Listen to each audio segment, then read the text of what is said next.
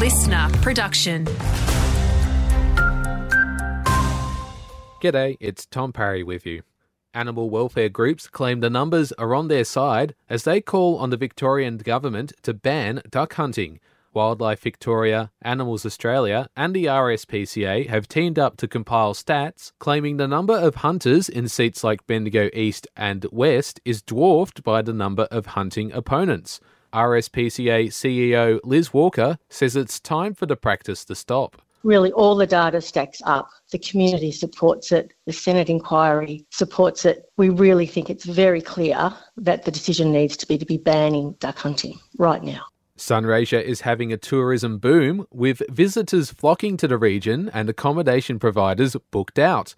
And the boom times are not over yet. Mildura Council's tourism manager Lisa Merritt expects to see visitor numbers climb further as the year goes on. I think travellers will be more budget conscious in what they're selecting, and our region has great affordability and great options in that space. So we're looking to open our doors to everyone and make ourselves available with the great assets that we have here. And a flood watch has been issued for the Murray River this week following last week's flooding along the Goulburn River.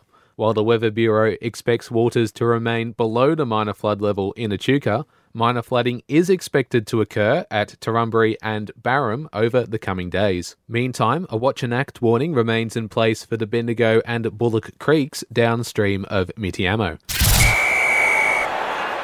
The Bendigo and District Cycling Club will be watching on with pride when the Tour Down Under gets underway tomorrow. Two of their own, Patrick Eddy and Chris Hamilton, will be taking part. Vice President Darren Francis Casey says the pair are an inspiration to many young cyclists. It gives them a chance to aspire or know that it is possible a country kid from these small towns can achieve their dreams on the bike.